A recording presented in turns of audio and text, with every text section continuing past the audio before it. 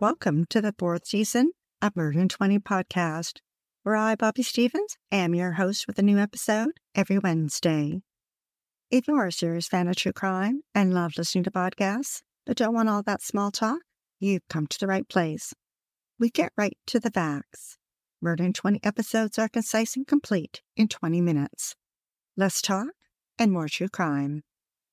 Be sure to like, share, and follow us to learn about upcoming episodes every Wednesday. Thanks for tuning in.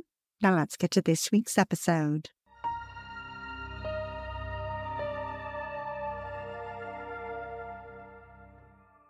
Elliot Rodger was born in 1991 in London. His father, Peter, worked in the film industry, directing TV commercials, and worked on the hit movie The Hunger Games, while his wife, who was a nurse, worked on the set of Indiana Jones and the Last Crusade. Growing up, Elliot was kind and thoughtful, a cute boy with a mop of black hair who liked to laugh. When Elliot was 5, the family moved to California and life was good. 2 years later, his life was turned upside down when his parents divorced. It devastated him, and that's when he started seeing a therapist. In elementary school, Elliot was quiet and withdrawn, rarely spoke more than a word, and had few friends. He wore the same clothes and was very particular about things and placed his silverware at the dinner table in exactly the same spot every time. Elliot had a front row seat to Hollywood and the entertainment industry's most powerful and glamorous celebrities. He dreamed of being popular and hanging out with the cool kids, but had trouble fitting in. In an attempt to help him, his parents moved him from school to school. Elliot kept a journal of his innermost thoughts. ABC News reported that he wrote, "My little 9-year-old self realized that there were hierarchies, that some people were better than others." This was a turning point for Elliot. His jealousy and rage began to build, but outwardly, he hid his pain. He realized that life wasn't fair and that girls chose the boys they wanted, and Elliot was never chosen. In high school, he was bullied, pushed into lockers, and had food thrown at him. He felt small, weak, and worthless. He cried every day and withdrew further into himself. At 13, Elliot sought refuge from the world he considered cruel and retreated into the cyber world of fictional fantasy games. After high school, he was disillusioned at how his life had turned out. He never had a girlfriend and wondered if he ever would. When he saw a couple walking hand in hand, he fantasized about punishing them because their life was better than his. In the summer of 2011, Elliot turned 19. This would be a defining time in his life. He would either find love and acceptance or get revenge on the world that had rejected him. He moved out of his mother's and into an apartment in Isla Vista, near the Santa Barbara Community College that he was attending. A month later, when Elliot was in a coffee shop, he spotted a young couple kissing, and it angered him. When they left, he followed and threw his coffee at them. The boy yelled, and it scared Elliot, and he ran. Afterwards, he realized he wanted more. He wanted to kill them. Weeks later, he repeated the scenario 2 more times. Attending college became a painful reminder of his failures. Comparing himself to other students, he felt inferior and invisible. In February, Elliot dropped out. He knew he'd passed over a threshold that he couldn't return from. Elliot began writing a manifesto titled My Twisted World. He confided in his father that he was writing, but when his father asked if he could read it, he replied, "No, I'll send it to you soon enough." It grew to 137 pages. Going back years, he described his hatred in great detail. He listed his enemies, those he perceived to be living the life he deserved. But then, in March, Elliot felt a twinge of hope. He decided that the road to finding female companionship rested in him becoming wealthy. But he had no talent, not like others in Hollywood. He wasn't an actor, a model, an athlete, or a musician. So he pinned his illusion on winning the lottery. But when September rolled around and Elliot didn't win, he cried for hours. Then in November, he made 4 trips to Arizona to purchase tickets for the Powerball lottery and his $500 million jackpot. When Elliot didn't win, his hopes faded, and his plan for revenge was reborn. A month later, he purchased a semi-automatic pistol. By the spring of 2013, Elliot had saved up $5,000 and purchased a second pistol. Online, he discovered a site where men like himself, full of anger and hate, and used it to propel his plan for revenge.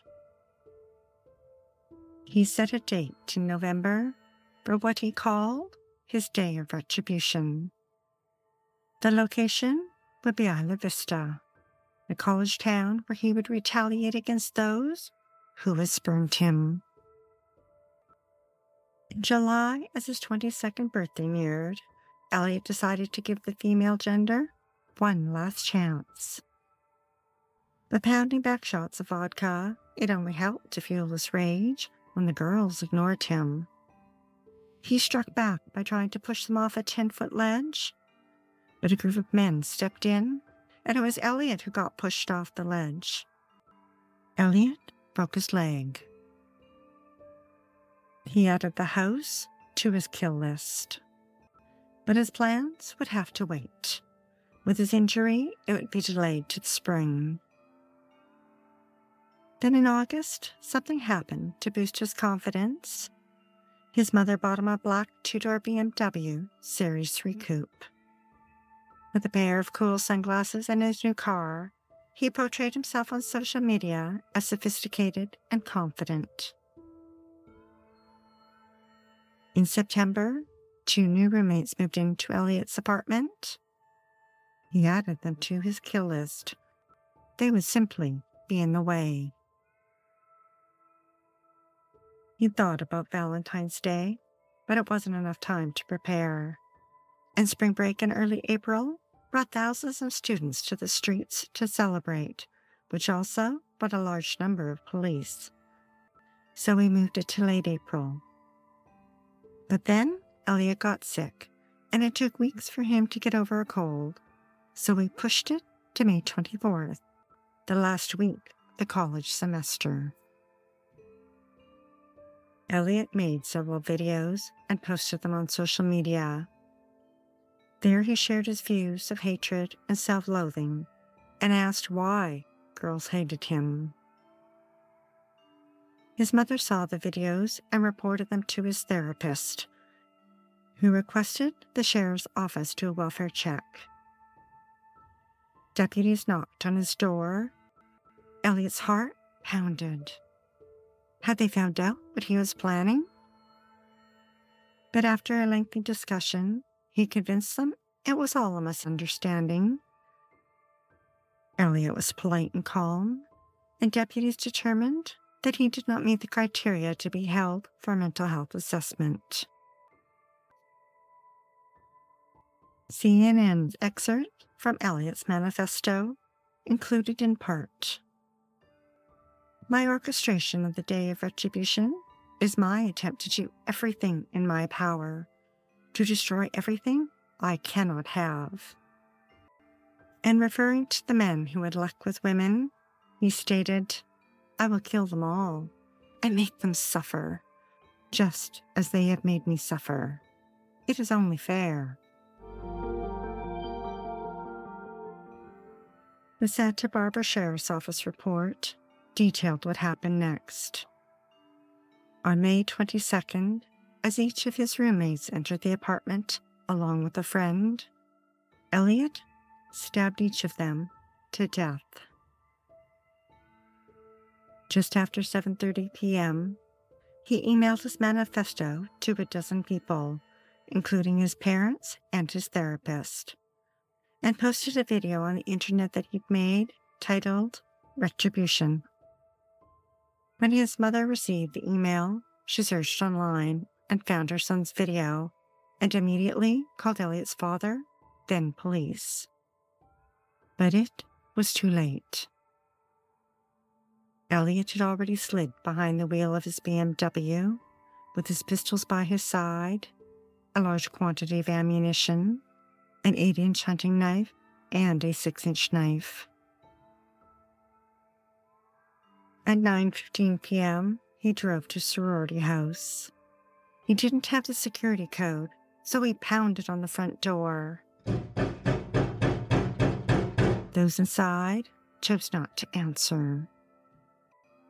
Back in his car, he spotted 3 girls walking on the sidewalk: Veronica Weiss, Catherine Cooper, and Bianca DeCoke. Coming up slowly behind them with the driver's windows down, he raised his gun and half a dozen shots rang out. The girls screamed as their bodies dropped. More shots rang out. Bianca landed on the sidewalk and yelled, "I'm going to die." Catherine lay on the grass, her body riddled with 6 bullets. Veronica was fighting to breathe. A passerby went to take her pulse, but she stopped breathing. Calls flooded into the sheriff's office and they rushed to the scene. Bianca was the only one to survive. Elliot continued on his path of destruction. Christopher Michaels Martinez and a group of his friends were outside a deli when they heard popping sounds. At first, thinking they were fireworks left over from spring break, they ignored them. But then one of them suggested they might be gunshots and encouraged everyone to duck inside the deli. Christopher was in the doorway when he turned and looked towards the street, just as Elliot fired off 6 shots. Christopher fell to the ground and died from a single gunshot. At 9:30 p.m., John Fu was walking when he heard fireworks. As he crossed the street, he heard a vehicle engine's roar and turned to see a BMW swerve towards him. The car hit him with such force, his body flew into the air and he landed on the sidewalk, bruised but alive. Minutes later, Aaron Saglin and Bailey Maples were leaving a pizza shop when they noticed a dark-colored BMW drive up to them. Elliot rolled down his driver's window and let out a creepy laugh, raised the black semi-automatic pistol, and fired. Aaron saw a flash, then heard a bang and felt a pain in his arm. A bullet grazed Bailey's arm. They ran for their lives. Megan Carlotto was riding her bike to a friend's when she heard fireworks. She continued to ride, then felt a pain in her leg. She looked down, saw blood, and realized she'd been shot. Meanwhile, Elliot's parents were racing the 100 miles from Los Angeles, frantic to get to their son. Elliot continued driving. Sierra Schwartz was walking with a friend when she heard fireworks. Then a black vehicle swerved towards her and stopped in the middle of the road. Elliot yelled out, "Hey, what's up?" And she replied, "What's up?" and continued walking. Holding a gun in his right hand, a grin crept across his face. Sierra saw the gun and thought, it can't be real. Then she felt a rush of wind go past her face. She ran to the closest house and burst in to safety. Patrick Hager was riding his bicycle, while his friend Nicholas Pasachuk was on a skateboard. Patrick heard the fireworks, but didn't pay them any attention. Then ominous headlights came up behind them as gunshots rang out. The force of the car sent Nicholas flying through the air. His head struck the windshield before landing on the street 50 feet away. Nicholas' leg was shattered, the other broken. Patrick sprained his knee. Christopher Hung was walking with friends when he heard fireworks. Then a black BMW appeared out of nowhere and stopped. He saw the driver, then noticed the muzzle of a gun. He ran towards some bystanders who ushered him inside and locked the door. Victor Garcia and his roommate Donovan Jerinola were on their skateboards. Elliot aimed the BMW at Victor, knocking him into a parked car. Victor's leg hurt, but he was angry. He assumed the driver was drunk, got back on his skateboard, and started to chase the car down the block, until he saw Elliot swerve, trying to hit pedestrians as he fired shots at them. Arun Singata was standing in front of a corner store when he heard fireworks, then saw a black BMW heading towards him. The driver swerved towards a group of people and just missed Arun by a foot. He jumped out of the way and turned to see the car swerve and hit Mitchell Libarski. Mitchell was thrown from his bike, but managed to get to his feet and turned to see the car accelerating towards another cyclist. It hit Keith Chung. He flew up and landed on the roof. More gunshots rang out. Keith managed to get away. Elliot's father tried calling his son's cell phone repeatedly, then began to hear ominous reports of a black BMW and a shooter at the university. Elliot G. saw Mitchell get hit. He whipped out his cell phone and tried to video the BMW, thinking the driver must be drunk. Elliot spotted him, pushed his foot down on the gas pedal, and steered the car directly at him. Mr. G jumped out of the way, but not before the car clipped his leg. Antoine Turchin and his friend Alexander Kurdian had just left a party on their skateboards. Matthew Smith was walking 6 feet behind them when the BMW stopped 10 feet from him. Suddenly, Matthew heard 5 to 10 gunshots. He was struck twice, but managed to duck behind a parked car. Antoine was struck 4 times, his arm gushing blood, and he collapsed on the street. Alexander ran over to him, removed his belt, and made a tourniquet to stop the bleeding, and dragged his friend to safety.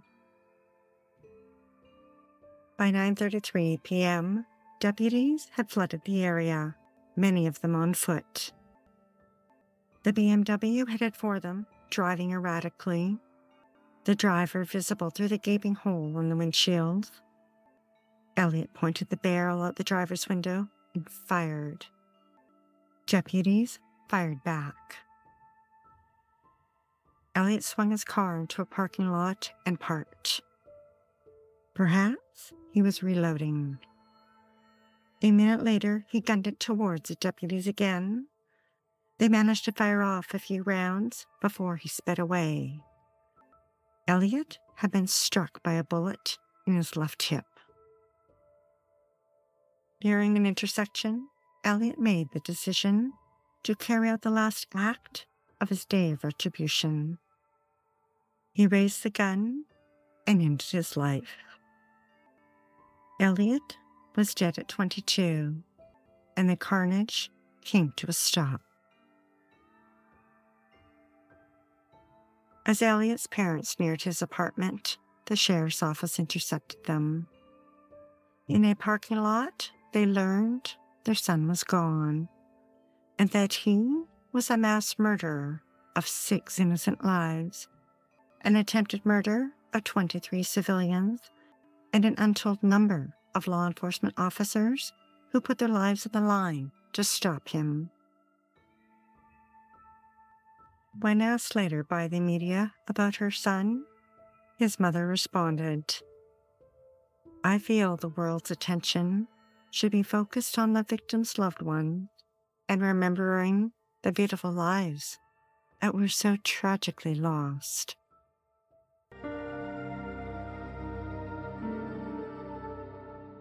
Thanks for listening to Murder in 20 with less talk and more true crime. Be sure to tune in next Wednesday for the episode of Crystal Pascaman. Donning her red cowboy hat, Crystal was having fun dancing at a local bar, but when she accepted a ride home with Ken, he brutally murdered her. Out on parole after serving 21 years, Ken went hunting for his next victim. If you're dying to hear more, past episodes of Murder in 20 are available for free at murderin20.com and on all major podcast platforms. We love what we do and are dying to continue.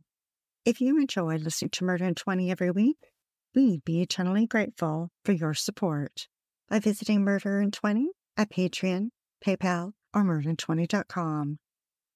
We'd like to acknowledge Purple Planet for use of their music, sound effects from Vaseline Studios and Quick Sounds, and our many editorial sources who are listed on our website.